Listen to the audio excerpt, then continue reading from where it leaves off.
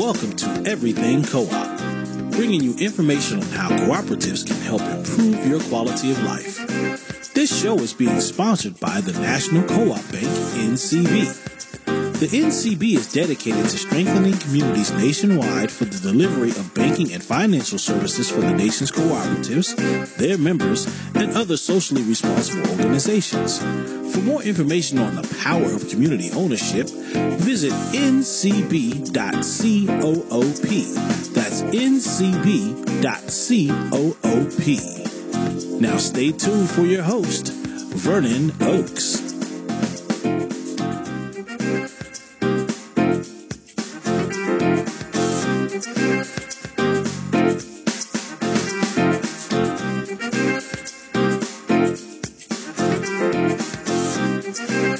Good morning, everybody. This is Vernon Oakes. Welcome to Everything Cooperative. This beautiful Thursday morning. This is Thanksgiving morning in Washington, D.C., all over the U.S. We're celebrating the things that we have to be thankful for this day. You know, even in spite of COVID-19, the amount of racism in the U.S., climate change, poor economy, there's still a lot to be thankful for. Right now, we're looking at 262,266 deaths in the United States. Huge. More than the last 4 wars, the number of deaths. And a lot of them just did not have to be called for. And if you look in the black community, it's 3 times more likely to die. 3 times more likely to die than white folks. So this is really, really bad out there for us. And I'm hoping this Thanksgiving that you all, everybody out there is staying home, staying close, not spreading this virus and having more deaths in our community. And just be thankful for what we got, including every breath. Sharing this thankfulness is Ron Hance, who's the board president of the Network for Development Conscious Communities. Conscious communities in this, if you will, unconscious world of deaths and problems and racism. Good morning, Ron. Good morning, Vernon. So what do you got to be thankful for this morning, bro? Well, first of all, Vernon, you just outlined it, just being able to wake up this morning, being thankful for that, being thankful for family, being thankful that we've, come to a point of change in leadership in this country. And Amen. Hopefully that change in leadership is going to bring about the changes and corrections that we need to fight this pandemic that has been ravaging our country for the last 9 months. And that pandemic that's been ravaging our country for the last 400 years, coming out of slavery and the racism. And I don't know about you, but growing up in the 50s and 60s in the South, and just experiencing that racism. And I can't tell you, Ron, in elementary school, how many times I was called the N-word because we integrated schools in 1955. I was in the 3rd grade. So I can't tell you how many times. Matter of fact, I even thought I was called that so much that was my middle name or something, So that pandemic has been with us, particularly the black folks, and they call it the post-traumatic slave syndrome. Generation on generation on generation of trauma brought on by the U.S. government, brought on by white folks. That's white privilege. And some of them are out and out racist and they know it, and some of them don't even know that they carry it on. And that's what makes it so sad in a systemic way. So what is this conscious community that you're talking about? You're talking about developing conscious communities. What is that? Well, for the last 5 years, Vernon, since this organization has been formed, we've been working at elevating what we feel is consciousness around the work around community development. We've seen years and years and years of some capital investment in black and brown communities. But what we've not focused on is what Dr. King talked about, was the spiritual component of how we work to developing a sense of community. And that seems to have been missing throughout all the efforts that we've done academically and intellectually, that we've not focused on spiritual work in our communities. And so about 5 years ago when I decided to form this organization, I wanted to embed a platform for looking at spiritually how we are working together collectively to develop communities. And so I want to raise up that thought of awareness around connecting people to the work that's going on in their communities. And so I know this work, as I saw it, had to take on a principle-based practice where everything that we were doing and was envisioning in our community had to tie in a principle-based practice of connecting people to the activity. And so we've been on this journey for the last 5 years, sharing that principle work with others in the industry around that it has to be just more than bricks and mortars that communities are comprised of. We have to work on elevating the spirit and awareness and consciousness of folks so we can inspire people to want to get engaged and involved. And so if we talk about conscious community development, we're talking about awareness. We're talking about getting people awoke. We talk about an elevation of thought and creating new thought thinkers. Can you give me an example of that? Because I got a sense of it. Well, here's a part of it. You know, let's take the low-income housing tax credit program as an example. It's a wonderful program that was developed to increase the inventory of affordable housing by providing incentives for developers. But when you look at the way that program has been administered over the years, and a great majority of those projects or housing developments have been used to finance that program, have been placed in low to moderate income neighborhoods. And so instead of creating diversity, income diversity in many neighborhoods, you embed neighborhoods again with the same type of platform that you're trying to work at getting out of. So if you talk about 40% home ownership in Black America right now, I think it's 40 to 42% Black home ownership. One of our activities should be about creating more wealth, more home ownership. Now, that doesn't say that there's not a need for rental housing, but let's prioritize ownership instead of rentalship in our communities. And so unconsciously, developers will, because of the financing, will direct that kind of activity as a first pathway for housing in many Black and brown communities as opposed to looking at home ownership because it's incentivized through that tax credit program. So that is, to me, is a real example of what I call low conscious community development. Particularly when you talk about neighborhoods where home ownership is well below 40%, you want to increase home ownership because we know what the benefit home ownership brings in terms of community. It connects people, but also, too, it creates wealth, opportunities, and also it's a pathway for community engagement. People who are vested in communities will find themselves more engaged in the fabric of building community, more engaged in the work of building a sense of community among themselves versus those who may be transiting through communities. So that's one example of what I call unconscious community development. Hold on. Let me come back. Let's talk about that one for a minute because you got my attention here.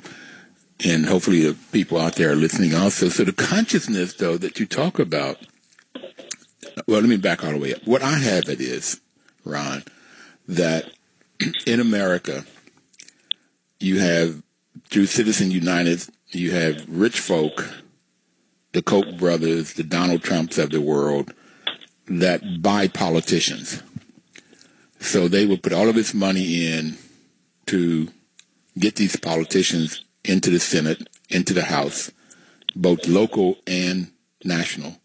And then those politicians, I used to be mad at them because I said they weren't for the people. Then I realized they are for people, but they're for the rich people.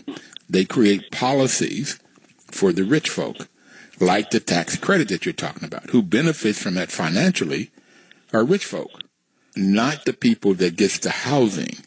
And so the consciousness that you're talking about, I thought you were talking about that the folks that would be living in those apartments would be conscious, awoke, and advocating, but the people that are creating the policies, the programs, are the wealthy people, and they are very conscious. They know exactly what they're doing.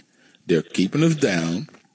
They're putting in place things like this tax credit that does not, matter of fact, it hinders home ownership, and it keeps people in apartments, keep us paying them, and they get all of this return for their money. They get tax write-offs, and then they get money for owning these properties in terms of rent and increase capital, or increase the value of the property. So the consciousness is there on their part. How do we as black folks, how do we change our consciousness so we can change that program, that tax credit program? Well, I was alluding, Vernon, to the diversity. And yes, consciousness is operating all the time for all of us, whether you're rich, whether you're poor.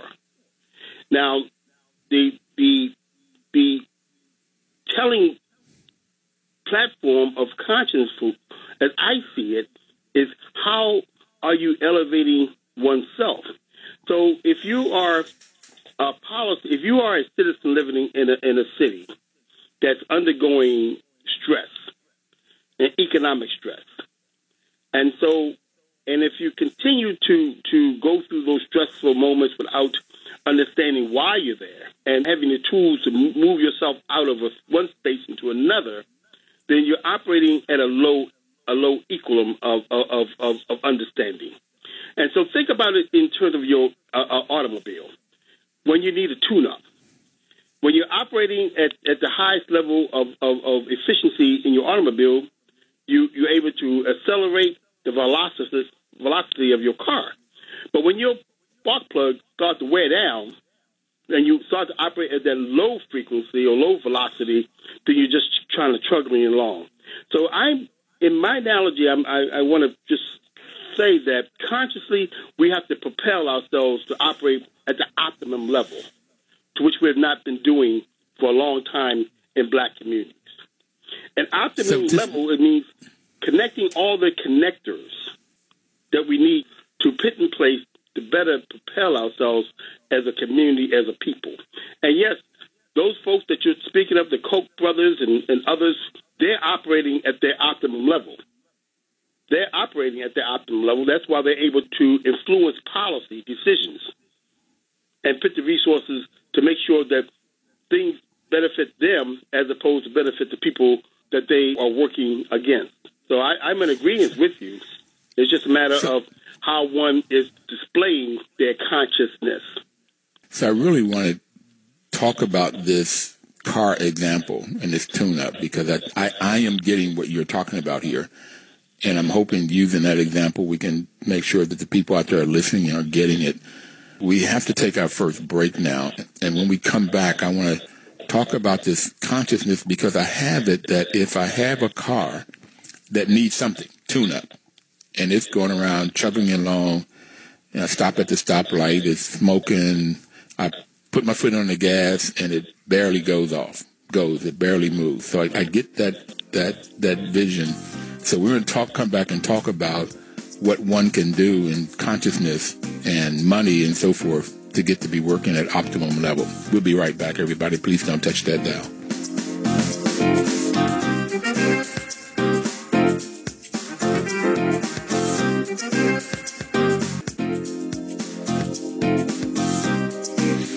Welcome back, everybody. This is Vernon Oakes. The program is Everything Cooperative, and WL is a great partner, have been for 7 years now, because information is power. So this morning we have Mr. Ron Hance, who is the board president of Network for Developing Conscious Communities, to give you information.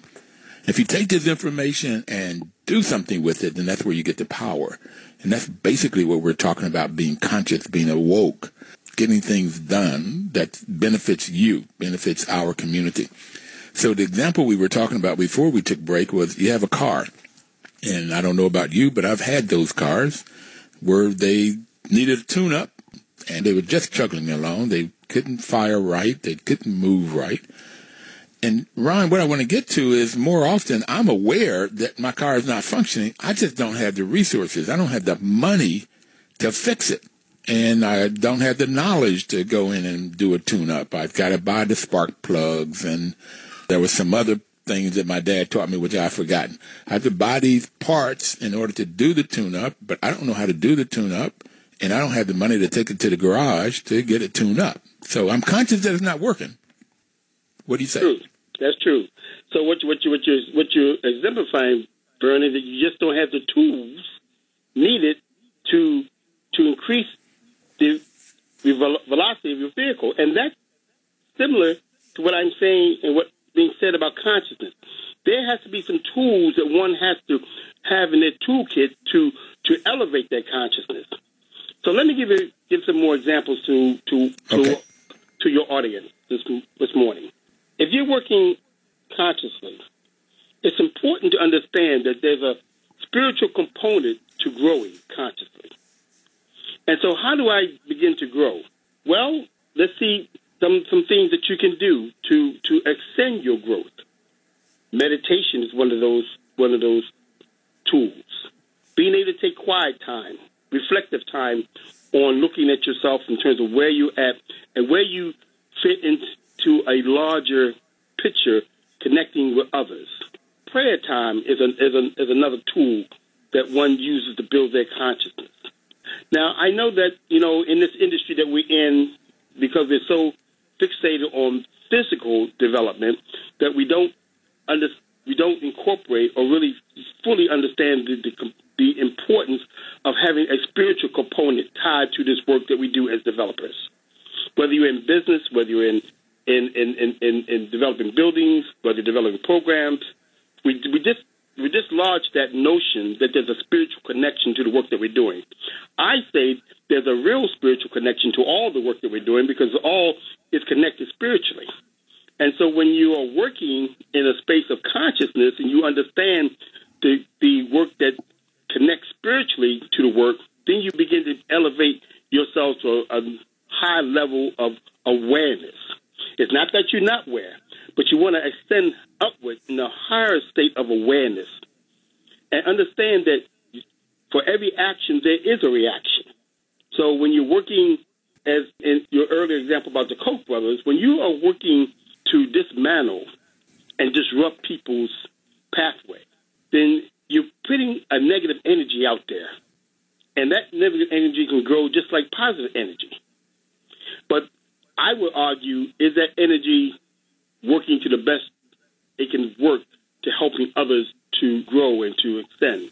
And so when I do my work, I'm always looking at the outwardness, the external, in terms of how is it affecting others? Is it helping others to move along a better road of prosperity? And so when I was making the earlier comment about the low-income housing tax credit program, it's just embedded in that. Is it moving communities along the pathway of their highest goal of obtaining prosperity? I would argue no in some respects. And so that's what consciousness is about. How are we working to elevate communities and people to the highest level of their prosperity, their prosperous growth and outcomes? And so what we've seen over the years, particularly the last 50 years, is that we've done government programs. We've put millions and billions of dollars into many programs, and yet we're not seeing the highest outcome in terms of growth and prosperity in those communities. So it takes us back to rethink about what are we doing? What are we missing? What is the missing element that the dollars can't do?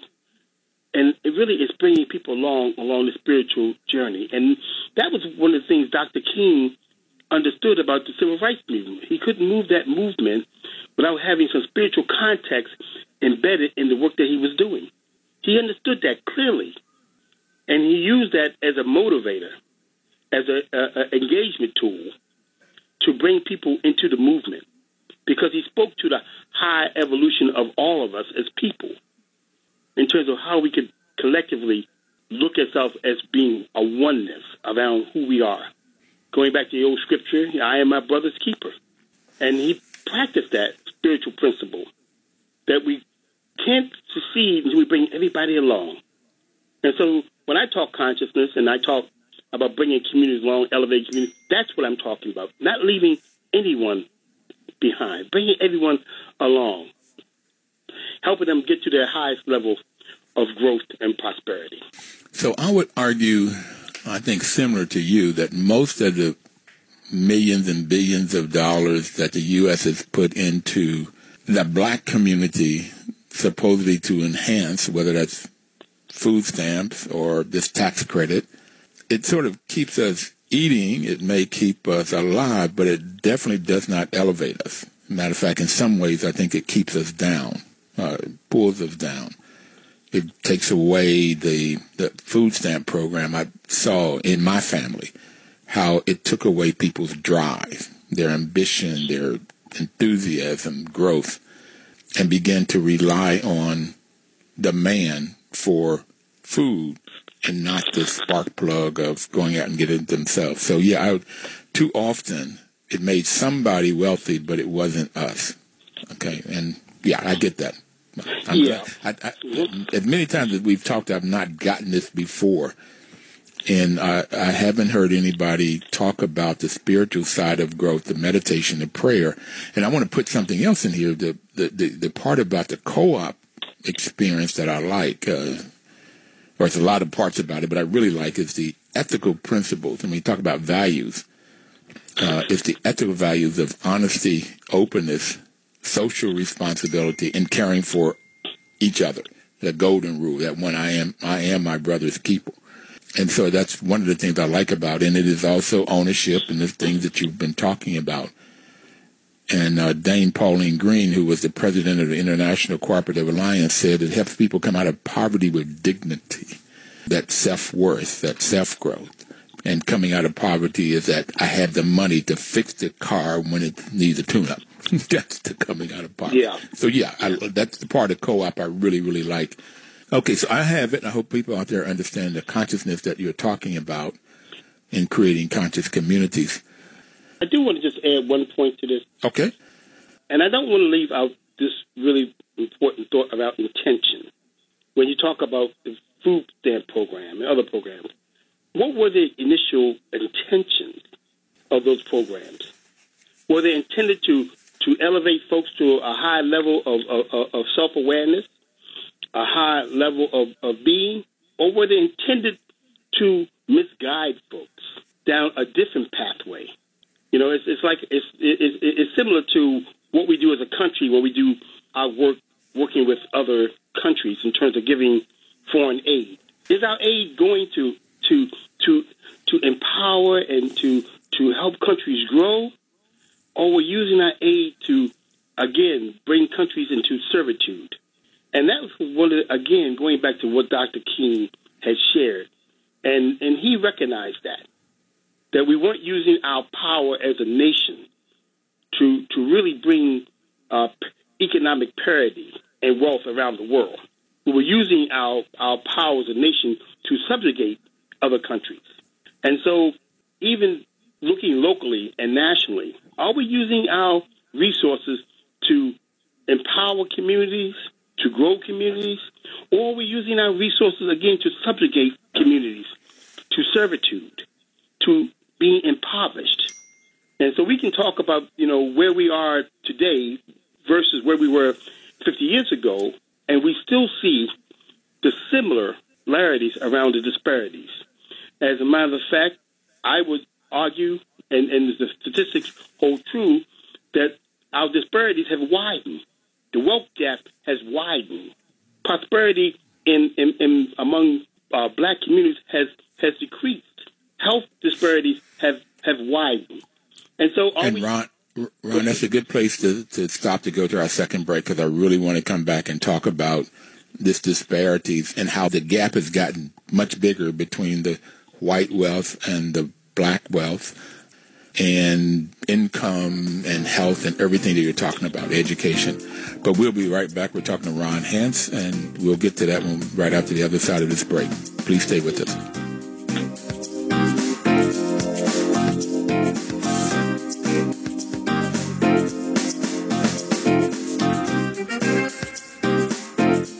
Your news talk station.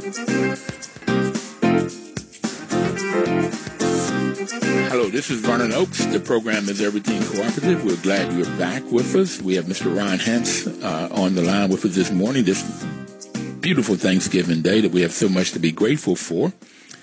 The National Co-op Bank is a sponsor of this program. NCB's mission is to support and be an advocate for America's cooperatives and their members, especially in low-income communities, and that's ours, black communities, brown communities, Native American communities. They do this by providing innovative financial and related services. And they've done a great job, and they've been our sponsor for the last 12 years. So, Ron, the disparities we were talking about, right before we took break, we were talking about disparities. And I want to give you one. And talking to the Federation of Southern Co-ops, the folks down there in the 13 southern states, they've made me really aware that in the turn of the century, in 1910, black farmers owned 30 million acres of land. I had no idea it was that great. Today, it's about 2.5 million acres. Okay. So from a land standpoint, in the 1910, 1920s, we owned all of this land. And today, for a whole bunch of reasons, a lot of it is racism and policies put in place by the government, laws put in place, local governments, federal governments, to take this land from black folk and to make it hard for us. So let's talk about some of those disparities that right before break we said we're going to come back and we're going to talk about them. Which is the first one you want to talk about? Well, let's talk about the economic disparities, Vernon. I mean, because this pandemic certainly has exposed all the economic disparities that have been existing in this country for a long time. The wealth divide in this country has been responsible for a lot of the disparities that we're seeing. And the wealth disparities didn't come about by accident, but by systematic policies on the behalf of government to keep communities of color within certain economic status. Part of that has been the policies around housing and home ownership, redlining policies that prohibited and restricted FHA from insuring loans for people of color, and redlining that went on throughout this country that was adopted as a national policy by local jurisdictions. And so one of the things we do know that home ownership does give a pathway towards creating wealth. And so we still are vested right now in trying to increase home ownership in the black community, which is around, again, I think around 40 to 42%, and white home ownership is roughly around 65% in this country. And we know that, leveraging the equity in your home allows you opportunity to provide education opportunities for your kids. It provides economic opportunities for you to start small businesses. It builds long-term sustainability in terms of retirement income. So that's just to name a few. So so this wealth divide is a real problem in this country. So let me give you one more stat that fits right on top of that one. The average wealth of a white family in the U.S. is $171,000. Average wealth. And there's a lot of people that don't have that kind of wealth in the white community. So there's a number of folks that are extremely wealthy, the millionaires and billionaires in the white community. But the average wealth of a black family is $17,000, 1/10 of that of the white folk. So that you're saying 40% black ownership of housing versus 60% for white.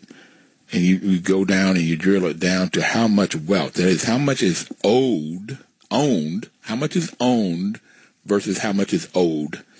So black folks own $17,000 more on average than what they owe, where a white family owns $171,000 more than what they owe.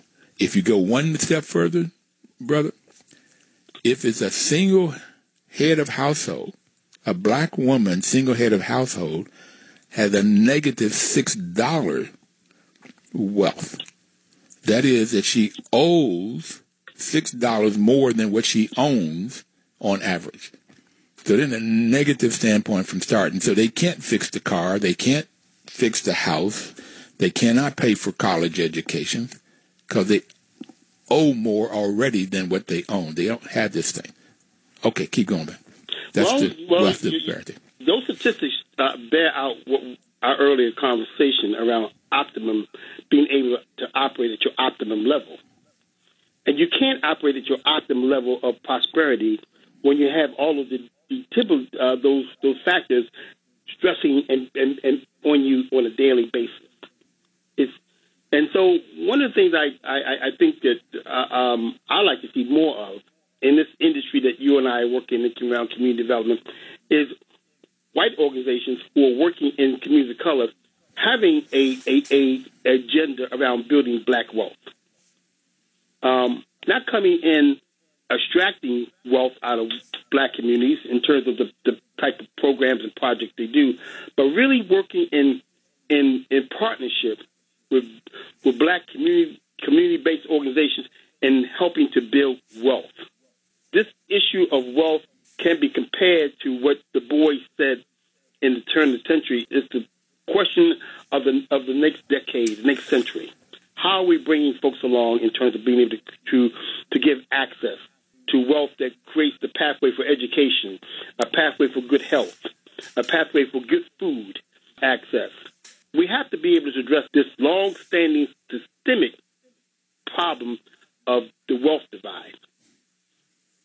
And until we are able to do that, in concert working with partners and collaborators, we're going to find ourselves, as Charles Dickens wrote, the tale of two cities, the tale of two neighborhoods, the tale of different states.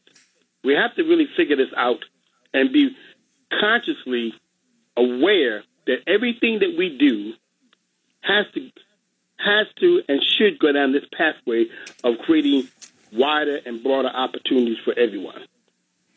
So what you're talking about, and I want to say what you're preaching about, bro, is what Reverend Barber and Theo Harris has been talking about in the Poor People's Campaign, which is a takeoff of Martin Luther King's Poor People Campaign. Jobs and justice. That money is a huge piece of it. Get the kind of jobs, and they're talking about jobs. I like to talk about ownership of businesses. You create your own job by owning your own business. Yes. That's what they've been talking about. And I want to add one more thing here to these stats, because I grew up in West Virginia, and the neighborhood I grew up in were black and whites, and we were all working poor. It didn't make any difference. And I've got that poverty.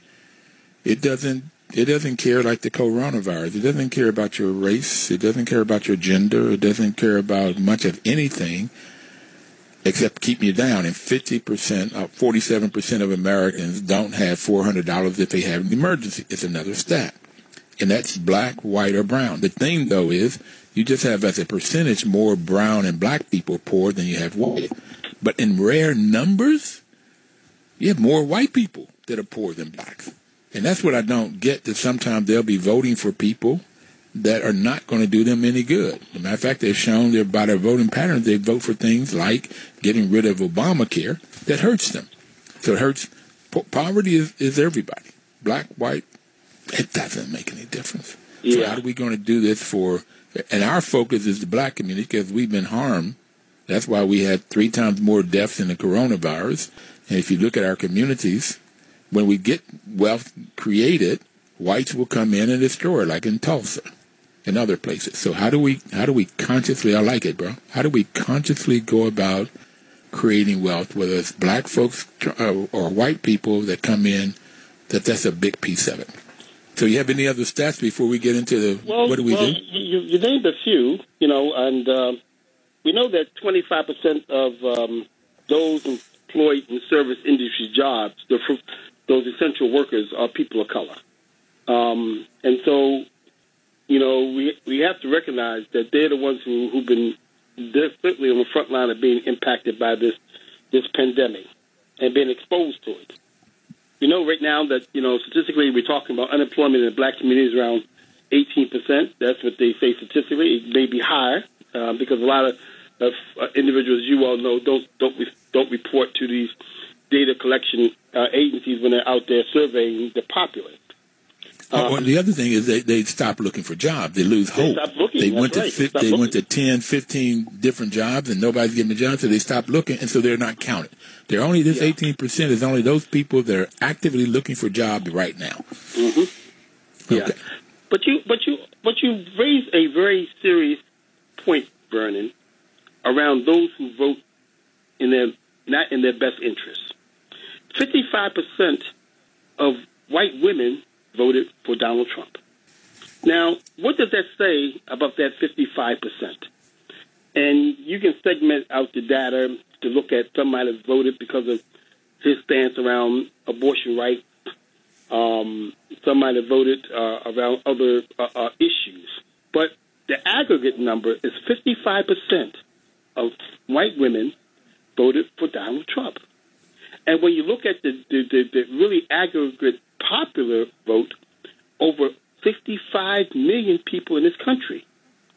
And that's the number we got to be able to look at and look at going forward over these next 4 years of the Biden-Harris administration, is how do we start to bring that 65% into another way of thinking around how they see themselves as participatory in this process of change as we grow nationally going forward. Because now we know that we are a divided country. There are some who feel the problems of urban America, particularly urban America of people of color, doesn't affect them. And that's not a priority on their scope of things to address. But I would argue that it is, based on what I know spiritually and what I practice spiritually. As I said earlier, we have to be able to bring other folks along. I like to see more of my colleagues and in this industry that we're working, whether it's cooperative work, whether it's community development work, look at having a wealth agenda as a part of their mission when they're working with or working in communities of color, and not supporting programs that continually perpetuate poverty in a wealth divide. So Reverend Barber is hitting all these cylinders, man. He's hitting all these cylinders around his discussion around the Poor People's Campaign. Dr. King was hitting it, and other folks have heightened that as well. But I like what you said, too, about ownership. We have to really look at, ownership and what kind of ownership is going on in grassroots communities. Not so much suburbia communities, but the grassroots urban communities in terms of ownership. We lost over 440,000 small businesses during this pandemic. Yep, and the 2007, 2008, we lost a lot of wealth in terms of losing houses. We've lost businesses. We've lost jobs. Listen, we're going to take our final break here. It's already gone by real quick here, but I love this conversation. When we come back, we've laid out the consciousness, the spirituality, and we've laid out the disparities, ownership and wealth and education and housing. When we come back, let's talk about what are some of the kinds of things that you see that we can do to overcome this. We'll be right back, everybody.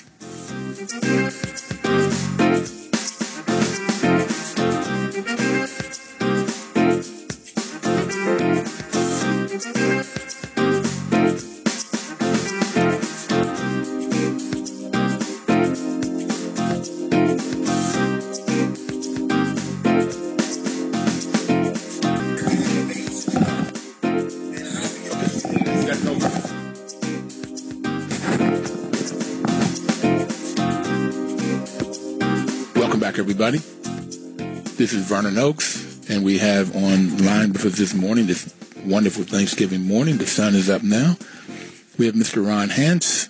We've talked about the spirituality of developing community, developing a conscious method, a way of looking at development so that people and communities are enhanced. And we're talking mainly right now about the enhancement of wealth, because with the enhancement of wealth, you get all of these other things like good health, good food, good education, good housing. But how do we create health? And we can create housing and wealth in a number of ways. And so that's what we're going to talk about now, is how do we reverse the trends of blacks only having $17,000 of wealth in the families versus $171,000 for white folks. And we were talking that 72 million people voted for Donald Trump.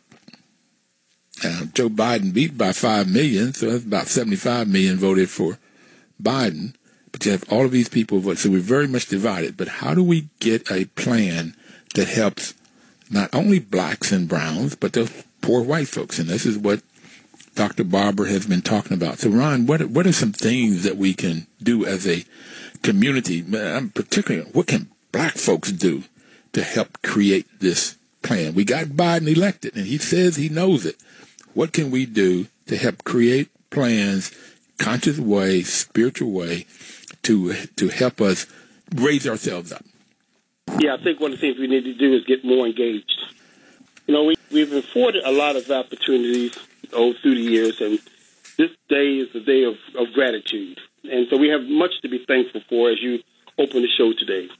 And so with that attitude of gratitude, we got to really turn the pendulum around as folks. And so we got to do some more institutional building in black communities. We know that many of our communities, particularly our grassroots communities, don't have buffers, institutional buffers to do the work. And so that's going to be very important going forward, that we start to create more institutions in our community that can deal with the health and wealth issues that we're being challenged by. And so coming up with a comprehensive development plan, I'll call it a black community development plan, is going to be essential to this whole process. Similar to what we did as a country after World War II, when we created the Marshall Plan that rebuilt Europe. We're going to have a concentrated plan to rebuild and black America, and not only black America, but black indigenous people of color America. And that doesn't mean that we exclude building white America as well. No, we don't exclude that. But there has to be a comprehensive plan around to address institutional building and bringing the needed resources into communities that can foster growth, redevelopment in those communities. People are operating on a very low vibrational level in communities of color because of the hopelessness that has permeated our community, because we continually have relied on government to do the right thing, and government has always seemingly has turned its back on us. I'm reminded of Doc Rivers' comment during this year when he talked about black folks loving America and America not loving us back. America got to love us back. And loving us back means that you got to show up. As they say back in the day, put some grease into the game. And so I'm hoping that, this Biden and Harris administration understands that, and that we can shift the politicals and the political realms around what is needed to really build sustainable communities. Corporate America has made, $35 billion of pledges to support racial equality. Well, wait a minute. I'm sorry. Let me say that again. Corporate America has done what? Yes, corporate America has pledged $35 billion since March.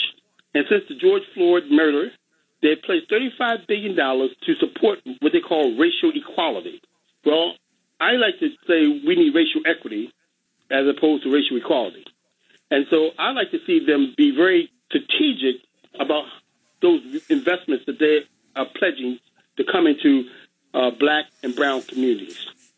They open up the door for us to help guide their thinking around what is the best use of those resources that could really serve a high good, a high conscious good in terms of developing prosperous, sustainable, growing communities.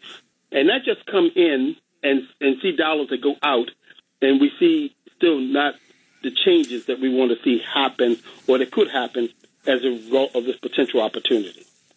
Well, do you see what vehicles will cause that to happen, where this money will stay in the community and not be extracted out?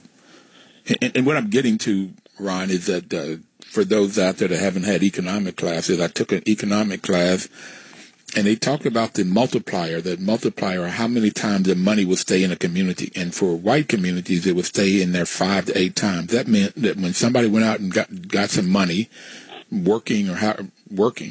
They brought it in, and then they would go to the store in their community. That people in that store would go to the cleaners in that community and then go maybe buy the car in that community. And that money would stay in that community and turn 5 to 8 times. But in the black community, more often, if there was money made, the person may have spent the money. They went and got their check at wherever they worked, and that's outside the community, and they may have spent it on the way home. It never even, turned one time at best in the community. And so you don't create this wealth because the money doesn't turn. It's extracted out of the community. That's the term you're using, extracted out. What are some kinds of ways we can do to keep that money turning in the community? Well, Vernon, thanks for bringing that up, because it's 6 hours. That's how long a dollar stays in the black community, 6 hours. Because there's little or no ownership of small businesses in many of the urban communities that I visit. But I think what I'm suggesting is that community grassroots organizations who are working on the ground, working in essential communities, working in those communities that I see as the first responder communities, need to come together to form a response to corporate America's $35 billion pledge. Because I think that the corporations, in all their righteousness, are looking to do the right thing, but I think they need to be guided along that pathway. I think that, one of the things that we've been having discussions with groups around the country is that how can we help frame a new discussion about how those resources should be deployed? Now, we talk about, small business, but we know that we can't go back to pre-corona and do small business in black communities the same way that we need to do it going forward. But if they are allocating their dollars to look at black businesses as they did previously, as opposed to looking at new paradigms of doing business, then we probably will find ourselves in the same petra that we're in now. So, thank you for having this show, Everything Co-op, because I think the cooperative model is a model that has been underutilized in communities of color. And so we've been strongly advocating through the work that we've been doing locally the importance of developing cooperatively-owned businesses, cooperatively-owned residential housing.